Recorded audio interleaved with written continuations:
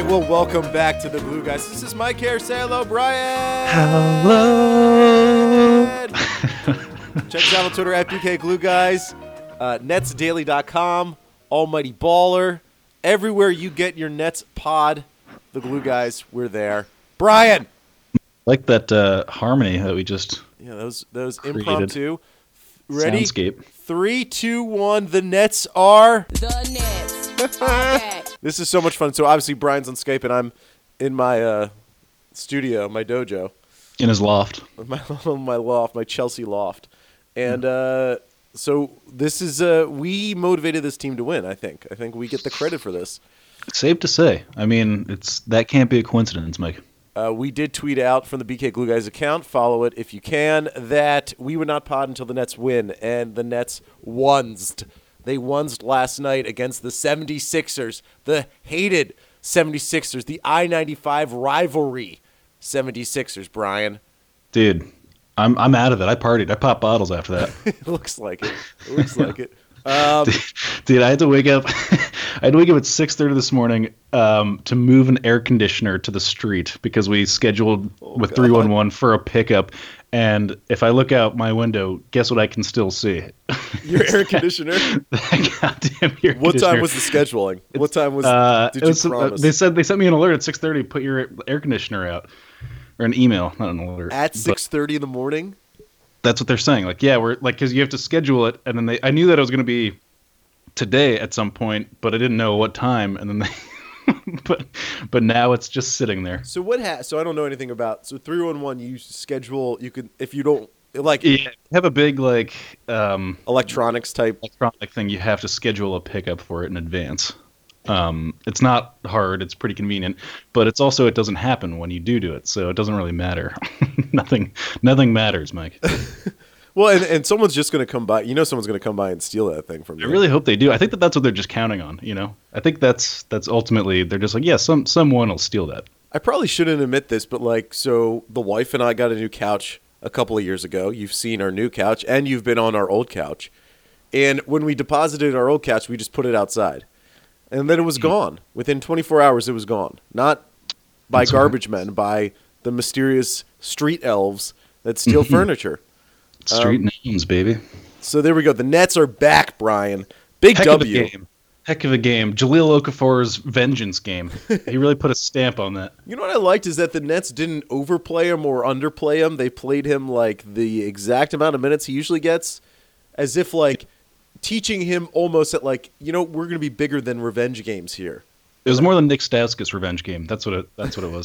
Stauskas, I'm still blown away. Like every time I think about Stauskas being on this team and thinking about like what the Nets could get at the trade deadline, the fact that the Kings traded him and then like 2 first-round picks or something just to get rid of a couple of contracts to get to the Sixers, and now he's just on the Nets. He's not playing it particularly well at the moment, but that's all fine. But the Nets are playing well, Brian. Well, they played well last night. Let's not forget. There's a bit of a skid here, Mike, that kind of prevented us from getting too excited to even pod. Yeah, no, we've been wanting to pod, but it's tough when... So, like, this Knicks thing, I don't know how much we want to get into it, but... Somebody... we could just, like, pepper in some emails, too. Mike's going to take the reins for the John Cena drop and announcements. The problem is I don't know the names. Just do one. Oh, wait. Give me the name of the first person. Louis Torres. All right, one sec. How do you do this? You say, "Cheer boy." You gotta roll those R's. Louis Torres. What are the odds you can't roll your R's? Louis Torres. Yeah, no, you know that's not in my background. Let's just call it that. It's not in my background. I couldn't hear. Did you play the John Cena drop? It's fine if you didn't. Yeah, I did. Yeah, everyone's gonna love that on the pod. And Louis, thanks for hitting us up. Boy at netspod@gmail.com. Thanks for everybody who was hitting us up. He says, why do we suck against the Knicks? This will be a quick one. It's easy enough to just say that this team is confounded by a dynamic scoring big man. And like Porzingis, had a normal game or whatever. I think I recall. I kind of like emotionally and physically went out of body and checked out on that experience. But here's the thing. When you watch them play, any team, especially with especially a Porzingis style player, the amount of focus that we give to that player from our defense is pretty crazy. And we just have to. Everyone's constantly looking over their back to see whether they should be double teaming him now or not or whatever. It's just a giant mind screwing effect. Well, and it's like the Enes Kanter thing too. It's that not only do they have Porzingis, they also have that big man that will always beat the Nets, the Greg Monroe, Enes Kanter class, just like the classic scoring big. Well, it's like we're playing, we're trying to replicate the sort of whatever the space and pace, the Golden State Warriors, but like a very miniature version of it. And Golden State Warriors kind of, I mean, everyone kind of remembers that they used to have trouble against like the Memphis Grizzlies. And imagine a Golden State Warriors that isn't good. So just imagine how many problems those big man zagging when everyone's zigging type teams. Give for people like us, for teams like us. Well, and God, my brain is just fried. I've been up too late. So, and even last night was obviously a win on multiple fronts. One, we got D'Angelo Russell's first game where we're like, oh yeah, he is good at basketball. I think we had forgotten he was good at basketball when he scored 22 in 17 minutes. He even had 5 rebounds and 3 assists in 17 minutes, which is as impressive as scoring 17 points and then having the 3 assists. But then talking about the big man. So Jarrett Allen had, possibly his biggest test he's had as a pro, and going against Embiid, going against him as a starter, going against him in the entire night. Personally, from my point of view, it's interesting because it's one of those situations where if you looked at Embiid's box score and he was awesome, I think he scored 29 points, and you'd be like, wow, he must have wrecked Jarrett Allen. And physically, he probably destroyed Jarrett Allen. But what I saw out of Jarrett Allen was something that is impressive because he kept trying to fight Embiid for position, kept trying to stop him from going the hole. He wasn't successful because Embiid probably has, 30 pounds on him? Something like that, at least. But it was Jarrett Allen is elevating every 3 weeks. I think he goes up like a peg. He's got a move now too. He's even got a little move that little dip spin hook shot thing, baby hook. Which that thing did not see that coming, right? I thought he was only going to be a dunker this week. And so he had 3 of those moves in that game, 3 different little baby moves that show you that So ultimately, if he is just a guy who can dunk an alley-oop and then block shots, you know what? At the 22 pick overall, that's a win. But if he also can give you that little juice, that little extra offense that you're not expecting from him, that's super handy. A move that if you're guarded within 6 feet that you can shoot over a guy. That's huge, hugely valuable. You can build a career off that alone. What do you think of Allen's effort against Embiid last night? Don't you lob those softballs at me?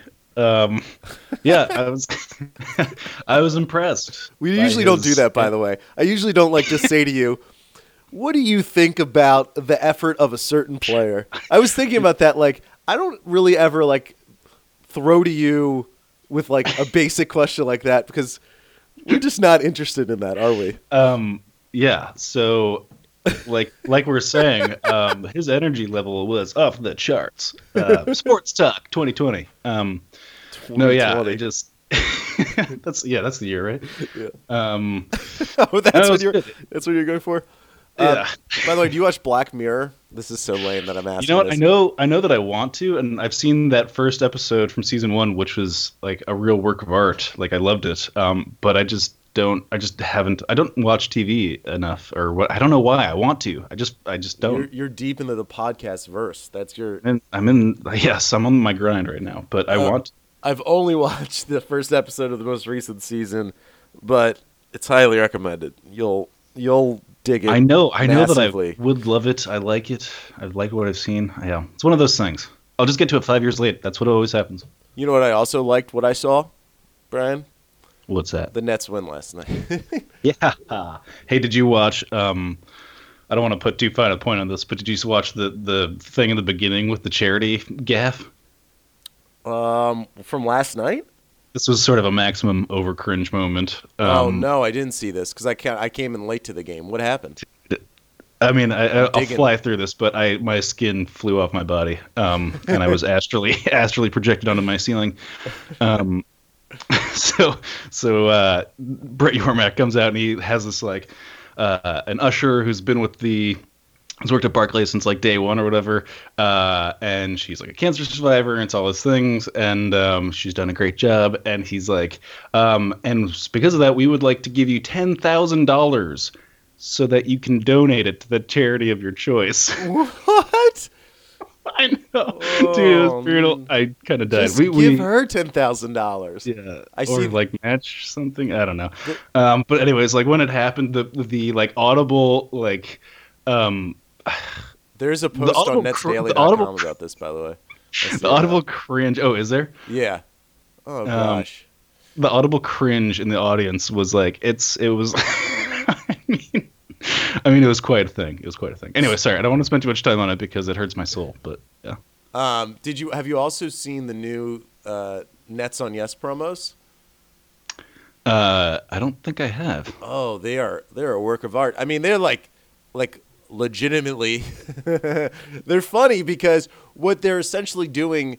So maybe because I get different feed because I get the Fox Sports Go feed, so I don't know if there's like different ads on that because it's an internet feed that I'm watching, but it's like a promo promoting the talent of Yes Network, and it's about a minute and a half, I think, and it's just Ian Eagle and Sarah Cusack and those people like talking about their. It's a delight. It's a real delight. It's a lot of Ian Eagle and it's fantastic. A lot of Jim Spanarkel, fantastic. It's worth. I'll have to tune in.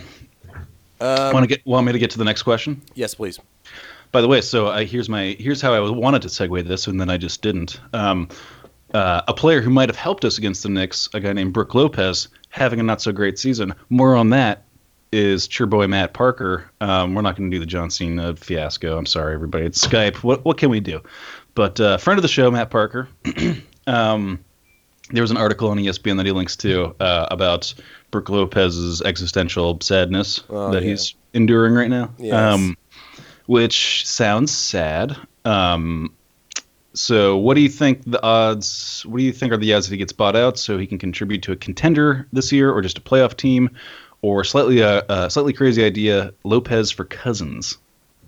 So I saw the Lopez for Cousins thing in his email, and well, like here's the thing. I think ultimately the Pelicans are still motivated to re-sign Cousins because they know if they don't, Anthony Davis will be mad. Anthony Davis will look at the situation and be like, we were really vibing before Cousins went down. And then if you just were to trade him, I think that would make him angry. I do like, just from like a pure basketball sense, though, I love the idea. I mean, Brook is a perfect center to pair with Anthony Davis. He can just stand out basically by the three-point line and wait for Anthony Davis to do Anthony Davis things and then just shoot threes like he did on the Nets last year. Mm-hmm. Salaries line up. It would, as Matt laid out there, it would get you out of the salary hell that the Pelicans are about to enter into by paying a max contract to Boogie, Holiday, and Anthony Davis. But unlikely to happen. So, like, what's interesting is what will happen to Brook after the trade deadline this year, because he's probably not going to get traded, could be bought out, or what's the next step in Brook's career? Because I think Brook is averaging 20 minutes a game with a bad Lakers team. He's not playing well. And as you mentioned, Brook is coming back to Brooklyn. What, tomorrow night is the game? Yeah. Where is Brook done in your head in terms of being what he was last year, or is he just in a bad situation? I think this might be one of those kind of persistent bad situations. It's one of the things like when you get traded to that other team and then the game falls off a cliff and you don't know how. Because here's the thing with Brook. It's like he's playing, unfortunately, an outdated version of basketball. We've talked about that a lot over the years. His game is not in vogue, and it doesn't appear to be going to be back in vogue for a little while. So he'll be, a lesser option on a good team. That's a good future for him. But to be back to being the 20-point primary scorer, I just don't see that happening anymore. And I can see him going in three different directions after getting off this Lakers team. It could be that he goes and just cashes in for more money, which is fine. A lot of players do that. He goes to whatever teams miss out on DeMarcus Cousins, even though his market's going to be weird. Whoever misses out on Paul George, LeBron, blah, blah, blah. I think people are going to kind of start reaching for players like Brook and being like, well, maybe we can get him for $15 a year for 3 years, pay him that's a good amount of money, but not too much, and he can add a lot to his team. Or he can, and we've talked about this, he could literally just be like, I just want to win a bunch of basketball games. I'm going to go to the Warriors and play 18 minutes a game, but those 18 minutes I'm going to be shooting threes with Steph Curry, Klay Thompson, and I'm going to be dominating down low. That's the most interesting avenue for him to walk down. What do you think, his first question, do you think the chances are he gets bought out? It's interesting because what's the motivation for the Lakers to buy him out? The only motivation would be just that they don't want him around and they could save money. So Brook would have to lose money in that transaction. It seems likely. I mean, news came out that Greg Monroe got bought out. That's sort of a interesting piece that's just going to be dropped in. A lot of people are saying he's going to go to the Celtics, which is scary if you're another team in the East, that they could get him. I would rather have Brook Lopez still than Greg Monroe, I think, at this point. Ultimately, it all depends on how much money Brook's willing to lose. The Lakers are only going to do it if they can save whatever amount of money you save by letting these guys go when you do. But he's always in his career he's underrated, and he's the undercover sort of piece that could change. You know how much we obsessed over where Andrew Bogut was going to go for multiple seasons after he would get bought? Yes. Isn't Brook better than Andrew Bogut at the points in their career when those things were happening? Because just last season, Brook was a sub all-star, and he just wasn't an all-star because he was on a bad team without a point guard at that point. Yeah. I don't know. I'm interested to see what happens after the trade line, because he's not going to get traded if he does get bought out. And if he doesn't get bought out, what happens in free agency? And we've sort of talked about, I don't know if he's going to make a return to Brooklyn. I just hope he doesn't go to the Knicks, which would make me upset. That reminds me, I also wanted to reach out Matt Parker about some game theory stuff. Recently in the I've been following the Nets daily comment section. There's been some arguments about, I guess here's how to frame the debate. Because of the whole Nets aren't getting calls thing, there's a contingent of people being you can point to this call at the end of the game and say we lost the game because of this call, and then there's the counter argument, which is you have to evaluate the entire game, right, and see how many missed calls there were throughout the entirety of the thing, and only by doing that can you arrive at the conclusion that one team was favored over another. And I would say both of those are true, and it seems like the first version of that argument is kind of reductive. Yeah, we lost the game because of this, this bad call at the end of the game. And that seems like a little too obvious, but I think there is some kind of argument to be made there, because and Matt, you can correct me on this. I'm thinking you're probably more, Matt's a game bro. He knows games, Mike. Yeah, game expert. Big time. Game expert, more than a bro. And anyway, so as you get closer to a win state, things get evaluated, differently. Anyways, it's just a thing that I'm thinking about, and I wanted to get an expert opinion. Anyways, but we'll talk about that later. Next up, this is I wanted to pepper this one in here because I thought it was funny. This is your boy Trey G. And Trey G says, and I quote, this is as it appears, "The best shooting guard the Nets have, or the number one shooting guard the Nets have? Question mark. Max him or pay him the max? Question mark." I feel like we just got an email from Yoda or something. So anyways, that's about Joe Harris. Yeah. Yeah. I just sometimes like those. I want people to see them. Anyways, next up is cheer boy Sean Pinto. Thanks for hitting us up, Sean. Hey guys, do you agree top 3 overall Nets moving forward? Russell, Allen, LeVert.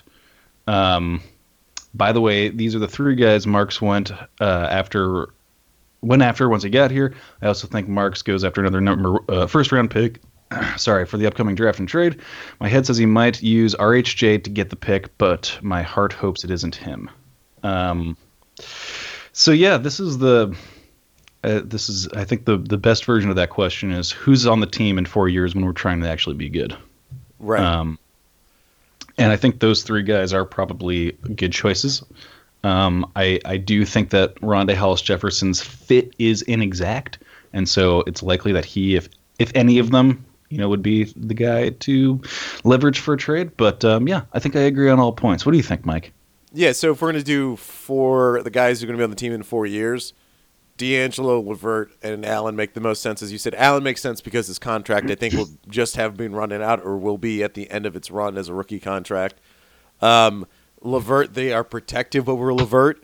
Obviously, it seems like a lot of people, like, he gets mentioned a lot in sort of sub things, like weird mentions about trade deals with the Nets that aren't coming from the Nets side. So it seems like Levert is protected in that way. And, of course, D'Angelo is the baby, the golden goose that is going to rise us up from the ashes and take us to the promised land. So there's like an interesting – did you see the New York Post was reporting that the Knicks were calling about Rondé Hollis Jefferson? I did, yeah. Which is always weird when – obviously that's not an out-of-town media source, but they do not have – it was not Brian Lewis. It was Kerber, I think, the Knicks guy who was talking about that. I don't know. We need to take our temperature on what we would feel like about a Rondé deal. Do we want that to happen? Do we think it's going to happen? I don't think it will because I just don't think there's enough teams interested in what he does. Ultimately, like if he goes to a team, he would be a bench player, right? Yeah, I think he's like in a unique position because it's kind of I'm still sort of in the can I trust what I'm seeing phase of the Rondé Hollis Jefferson experience, Like I think that's probably still like everyone is kind of waiting to get a larger body of work here to really kind of derive what his value should be because like like we're saying, like it sort of boggles the mind to think that like the shots are still falling, everything's kind of still like working, right? And it's a little bit like okay, when is the regression to the mean going to happen? So I think like no matter what, you'll always be selling low on a guy like Rondé Hollis Jefferson, like and that's more like a visual kind of like prejudice for a guy who just like plays like he does, And so he's like maybe worth a second round pick. In all likelihood, that's how much he's worth. And he's worth more on the current roster for the Nets right now in terms of his production than getting a second round pick. Statistically, yeah, he's way more than that too. And it's just I think it's just hard to convince a buyer that like you're definitely going to get this same exact thing, every team. Ultimately, I say ultimately a lot, but I do believe that his progression from last season to this season is massive. And you're talking, we talk about, as you said, can you believe it? Like, is this going to last? Is this weird jump shot going to keep going in? And I wonder whether the Nets believe, if he's shown something in practice, to suggest that maybe that progression will eventually lead him out to the three-point line. Because I think that progression will come after his next contract, just from the pace that he has progressed already. So what I'm hoping is he doesn't show a three-point shot at all. The Nets re-sign him for a reasonable amount of money because not many teams want a guy who only can really guard threes and twos, but not big fours, and who can't shoot threes. So there's like a small market for that. And then the dream is that he can shoot threes, let's say 2 seasons from now in the first year of his contract, and people are like, wow, look what the Nets got. They have a really athletic player who can score mid-range and from 3 and defend wing guys. But, I just don't see his. The only way Rondé is in a deal is if he's in a deal with someone else. If it's randomly Joe Harris and Rondé for an unprotected one, sort of that kind of machination. By the way, trade deadline is coming up in a week, I've been feeling there's been a bubbling sense in the back of my head that this team is going to do something crazy. Would you like me to? Oh, yes. Sorry, go ahead. Oh, no. Do you want me to segue into a perfect email, or is Please that seg. Please seg. Yes. Here comes the big seg. Next up is Cheerboy Jake Gould. Hey guys, recently discovered your pod and love every second of it. Loving every second of your email thus far, Jake. Zeller's benching tonight essentially confirms that he will be traded soon. Now we all agree that Zeller and Harris will be traded, but for what? Our most obvious need is a stretch four, so what are we getting for Zeller and Harris? Thanks, Jake Gould. Thank you. And everybody else that hits us up at netspod@gmail.com. What do you think? Is that has he correctly diagnosed the situation? Sorry, I was reading an email. He's saying Zeller and Harris are the obvious guys to go, especially because Zeller got a DNP against the Knicks. Which I find is interesting because my pet theory is that they've been playing Zeller as much as they have because they want to get his value up before the trade deadline. Yeah, well, yeah. I mean, they played him last night against the Sixers a little bit. A corner three, which I always love, always fantastic, because he usually shoots them on camera side, so you see his big lanky body shooting an awkward three, and then it goes in. Very exciting. Always gets the crowd going. I think, okay, it's so hard, Brian. It is so hard to be. This Joe Harris debate is super tough because I think we talk about him as such an asset and, what he could possibly get for them. But wouldn't you want him on the team if he was only worth $6 million a year? Let's say that was the price. $6 or $7 million a year. I think I would ultimately want him to be on this team. But if you package him with Zeller, you get maybe first-round picks. Zeller's having a very respectable year in his own right. I wonder what the market is for him just by himself. I think Zeller is... He's on a great contract. I think he's like a guy that you could flip ultimately for you could flip for sort of an end of the bench young guy who has some interest, but not like a Stanley Johnson type. I'm thinking someone who has shown something a little bit before, but doesn't really get that many minutes on a good team, and can be flipped to the Nets, and the Nets can develop them, and then that team, hypothetically, some kind of playoff team would get Zeller. Because, okay, so everyone knows I'm a Wizards fan. I look at Zeller. They're paying Ian Mahimny $16 million a year for the next 3 seasons. Each season, $16 million a year. Regardless of contract. It's Jan Mahimi. Ian Mahimny. Regardless of contract, I'd rather have Zeller as my backup center. And I think you look around the NBA, you'd rather have Zeller as your backup center than, like, I don't know, 60% of the backup centers in the NBA. And that's why the Joe Harris Zeller thing is so appealing, right? Because you are supplying a bench. You are importing a bench into a team and saying, here's a shooter semi-ball handler, and then here's a backup center who won't embarrass you and that can put the ball in the basket slightly. His like skill distribution is so hilariously consistent. He's like the most default center in all of basketball, perhaps. Yeah. Because I'm thinking like, what are other backup centers like? Like I'm just thinking like Bismack Biyombo. Who out there would I want over Tyler Zeller? Like not many. Like it's just a guy that doesn't mess up, that can, make decent decisions. Will never light the world on fire, but doesn't burn you ever. And I feel like if we looked into his stats, his defensive stats probably aren't great. Probably not. He seems like the kind of center, as watching him, that he does confront a guy as he's going to the hoop, but that guy's not that intimidated by the confrontation. But you know what he is, though? He's not the guy who was like, hey, it's Tyler Zeller. Somebody kick it down low. It's just Tyler Zeller guarding him. Right. He doesn't have that. Yes. And that is, which is sort of what happened to Jarrett Allen against Embiid last night. Again, love what Jarrett Allen did. I love the effort in the fight, but and this was one of the first times where I was definitely like, oh yeah, Jarrett Allen needs to get bigger. I'm not a guy who believes that guys need to bulk up, that bulking up in the NBA matters as much, but against someone like Embiid, he's gonna have to. There's nothing he can do when the weight distribution is that different. But you don't like him. You don't like him bulky.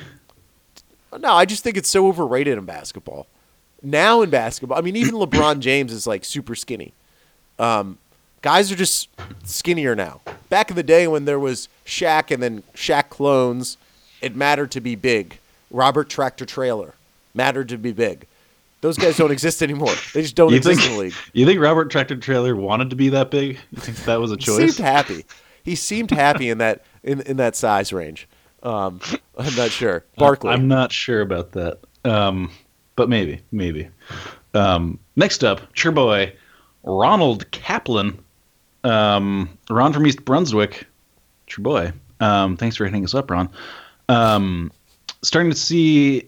I'm starting to really see why Okafor and Russell are on their second teams at the age of 21. Stats aside, they are just not winning ball players, and neither seems to play real hard. Team needs to build around Dinwiddie as the leader of this team. Wow. But is there any chance of bringing in a legit power forward in free agency? Ron. Throwing it down, Ron. I love a hot take. We've kind of sort of conspicuously not spoken a lot about Okafor lately on the show, Mike. And I wonder why that is. What are you hiding? Well, I mean, we love per 36 here. His per 36 in January is something like 15 and 9. I do want to say, and part of that January run was like him not still playing that much. You know, he played like 7 minutes a game, 8 minutes a game, 9 minutes a game, not nearly that much. Do you think they should call the per 36 the Jeremy Lin stat from now on? Can we just call that? Because Jeremy Lin's basically Steph Curry. If you per 36 him out. Hey, Jeremy Lin fans out there, don't hate us. We're just messing around. By the way, dude, what's up with Jeremy Lin? He's been like exiled to Siberia or something. Is there beef or what's up? I don't think he's been exiled. He's willingly seems to exiled himself. Yeah, if you don't know, like Jeremy Lin is basically not really with the team at this point. He's not around the team at all. I don't know what to dig into that because so there's always a weird thing where if guys don't train with the training staff, the team sponsored training staff, no matter what the team says, the team sponsored training staff does not like that. They don't like not controlling that process, and they are not controlling seemingly the process with Jeremy Lin. Jeremy Lin, I follow him on Instagram, very active on Instagram. He still gives out Nets love. Still gives out Nets love to D'Angelo and Karis LeVert. Still see that all the time. But it's not like Gordon Hayward style involvement and love, you know? Yes. It's like if we're looking at parallels there, you know, Gordon Hayward, you know, they're both playing League of Legends against each other, but Gordon Hayward's like using a Shamrock mouse, basically. You know, he's all about it. And so when Jeremy Lin got hurt last year, he was on the bench for all the games last year, right? I mean, I remember him being a presence on this team. When we had Dinwiddie on last season, he talked about how him and Jeremy like talk all the time on the bench. It was obvious that you could see him and Spencer Dinwiddie talk all the time. You don't see Jeremy Lin at all anymore. He's just not there. So what do we read into that, Brian? What do you pull out of that? There's drama. I'm just going to say I think there's drama. I don't know what it is, but, you know, I have a sixth sense for this kind of stuff. My third eye is telling me there's beef somewhere. Can I be honest? Can I be real with you for a second? I hope there is, and I hope there's enough of it that Jeremy Lin opts out of his contract. Wow. Because if they, you know, it's not that his contract's bad. $12 million next year for a healthy Jeremy Lin would be nice. Expiring contract, you know, they could obviously flip Jeremy Lin if he is healthy and good for a first-round pick. They would have been able to do that this year. Definitely to the Cleveland Cavaliers. They could have the Cleveland Cavaliers pick right now if Jeremy Lin was healthy for the entire season, because that's the perfect player for them. But the fact that he is coming back from injury and he's going to come back to a team that has D'Angelo, Karis LeVert, and Dinwiddie, if all things hold as they are right now, you know, I'd rather that $12 million be spent for a stretch four or spent, you know, that $12 million off their books gets them much closer to making a competitive offer for Aaron Gordon, which I'm kind of obsessed with. I'm kind of obsessed with Aaron Gordon being on this team next season. And it won't happen because I think the Magic can match whatever. But I hope, you know, I don't want drama. I love harmony. You know me. I'm a child of divorce, Brian. I don't want any drama. I want everyone to That's be why happy. you're born of the chaos. You live for chaos. I'm Bane, yes. Yeah. So we were supposed to talk about Okafor and Russell there, and we just talked about German instead. Yeah, that's called smart producing, right? Yeah. What have you seen from Okafor or Russell? Are they losers? They're I mean, I don't know if I mean, the Okafor thing is interesting. Russell, for me, I think he's getting his mojo back slowly. If you look at the sort of timelines, it is kind of, I mean, if this season is, and it is kind of a bit of a throwaway, right? And we're building a sort of soap opera narrative for the thing. D'Angelo Russell playing now and having LeVert and Rondé Hollis-Jefferson on the bench, so that he has to be a little bit more of a hero. It kind of all works so that, like, maybe by March everyone's really clicking and we have that obnoxious successful March and April that everyone points to and gets excited about for next year. Right, the 500 April or whatever it is. Yeah. Right, exactly, and that's and we still have that to look forward to, everybody. But. But the Okafor situation, I don't know. I don't know what I think about it. It seems like a guy who is trying his darndest to change his game pretty fundamentally, right? And that's good. That's what you want to see. So I can't hold a grudge against him for doing that, and that it's not like perfect overnight. That's how these things go. So I'm cautiously optimistic that his head is in the right place and that he's doing, the really. I think this is probably a really challenging thing. It'd have to be for a professional basketball player. I've been doing it this way. It's gotten me to this status, in this world, and now I have to pretty significantly subvert all of those things that I've learned and done for many years that have got me this amount of success and do it differently. It shows like a lot of maturity, and it's really I'd like, and I know that you're talking about like his motor and all that stuff, but I'm gonna like hold off on making too many judgments about a guy who's really kind of like making some very serious adjustments to how he plays basketball. Yeah, and I think we asked Sarah Kustak about that on the last pod, and thank you everyone for listening. Big listenership, the biggest possible listenership. We really appreciate it. 1 million listeners. Yeah, a million billions. But like, ultimately, I'm in a place with Jahlil Okafor that anything positive is good, and I don't really care about anything else because we've already seen that he's not revolutionary. He's not changing the timeline of this team, right? He's not coming in and he's like this found gem and everyone's like, wow. Like with Victor Oladipo and the Pacers, right? He immediately started playing with the Pacers. At the start of the season was amazing. And everyone's like, wow, what a big deal this was. Chris Dunn with the Bulls, okay? He's been pretty fantastic of recent, and that's kind of changed the trajectory of that team. Okafor was never going to be that for the Nets and is not that with the Nets. I'm happy with what I'm seeing. He's scoring enough points. He has maintained his scoring chops. The big fear for me with him was that he was going to be a broken soldier out there and would not be able to score the points that he used to score. As long as he's scoring 8 points a game by playing 16 minutes a game or whatever he's playing, I am very happy. And know what this is leading to is that the Nets will probably re-sign him for a minimal amount of money next season, and he'll continue to progress and be of value to this team going forward. I don't think he's a loser. I think, as you said, he's trying to adapt his game to a team that is the opposite of the way he should be playing.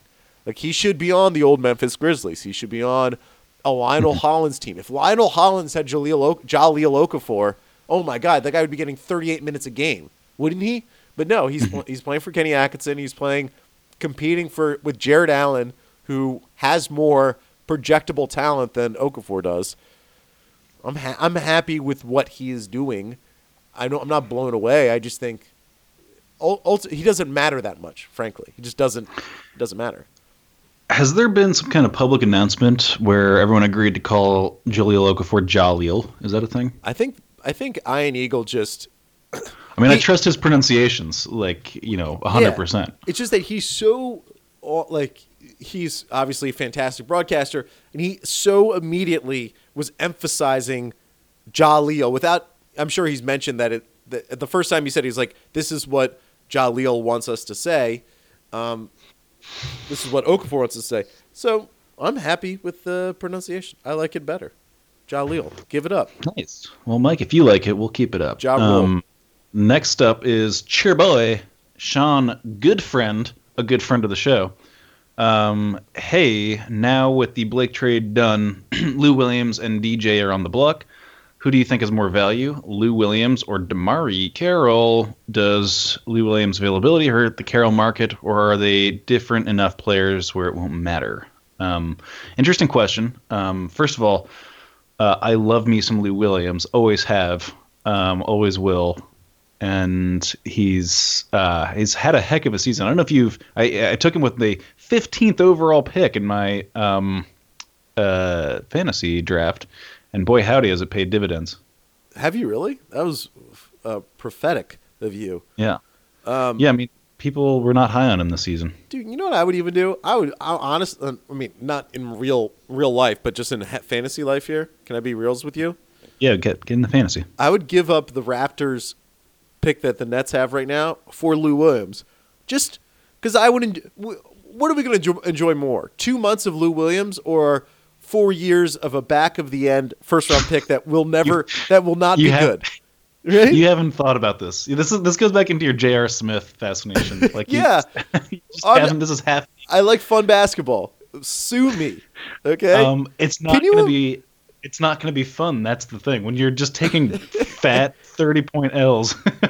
Can you imagine? That's not fun. A Lou Williams type on this team. Just being dropped on this like perfect little this little incubator that Kenny Atkinson and Marks are creating.